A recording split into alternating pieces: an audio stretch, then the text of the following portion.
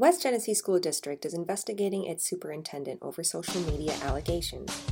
Syracuse football quarterback Eric Dungey picks Brett Favre's former agent. And the new Syracuse opioid court aims to tackle the drug epidemic and save lives.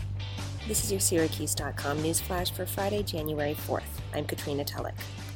The West Genesee School District is conducting an investigation into allegations made on social media that the district superintendent was in a relationship with an employee he supervises.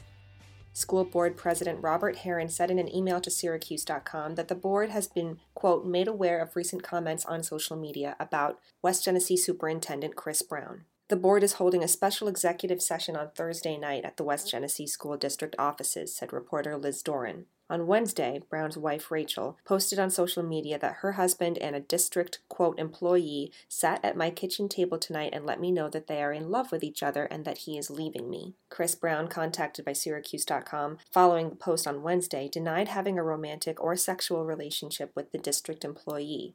He said he and the employee are, quote, very close friends who he confided in during a difficult period in his life. He said he would have a conversation with the school board about the matter, and he declined to comment on what exactly happened in his kitchen. Brown did confirm that he had asked his wife for a divorce. Brown also sent a letter to West Genesee staff on Thursday denying the romantic relationship. Quote, there was and is a lot out there, and what I want to be very clear about is that I do not and did not have a romantic relationship with any other employee, he said.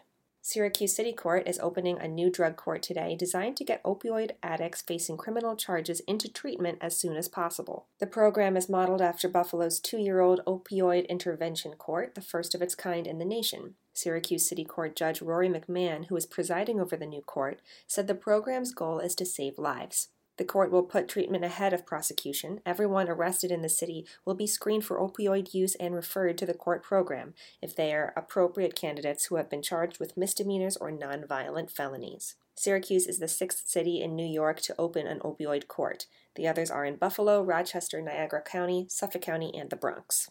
And Eric Dungey grew up with a poster of Brett Favre hanging in his bedroom wall, reports Nate Mink of Syracuse.com.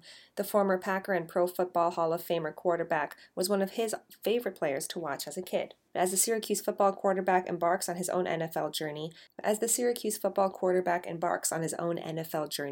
Dungey will be represented by Favre's former agent, Bus Cook, according to Dungey's father.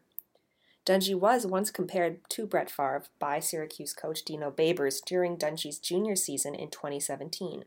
Quote, when you look at Eric, you see a supreme competitor, sometimes too competitive, said Babers. And after 22 years of operation in Great Northern Mall in Clay, the Children's Place is closing its doors permanently. The national clothing retailer plans to close January 31st or earlier if all of its inventory is sold during clearance sales, store employees said. The Children's Place also operates a location in Destiny, USA, and store employees say that store will remain open. There are also locations in the Waterloo Premium Outlets and Singertown Square in New Hartford.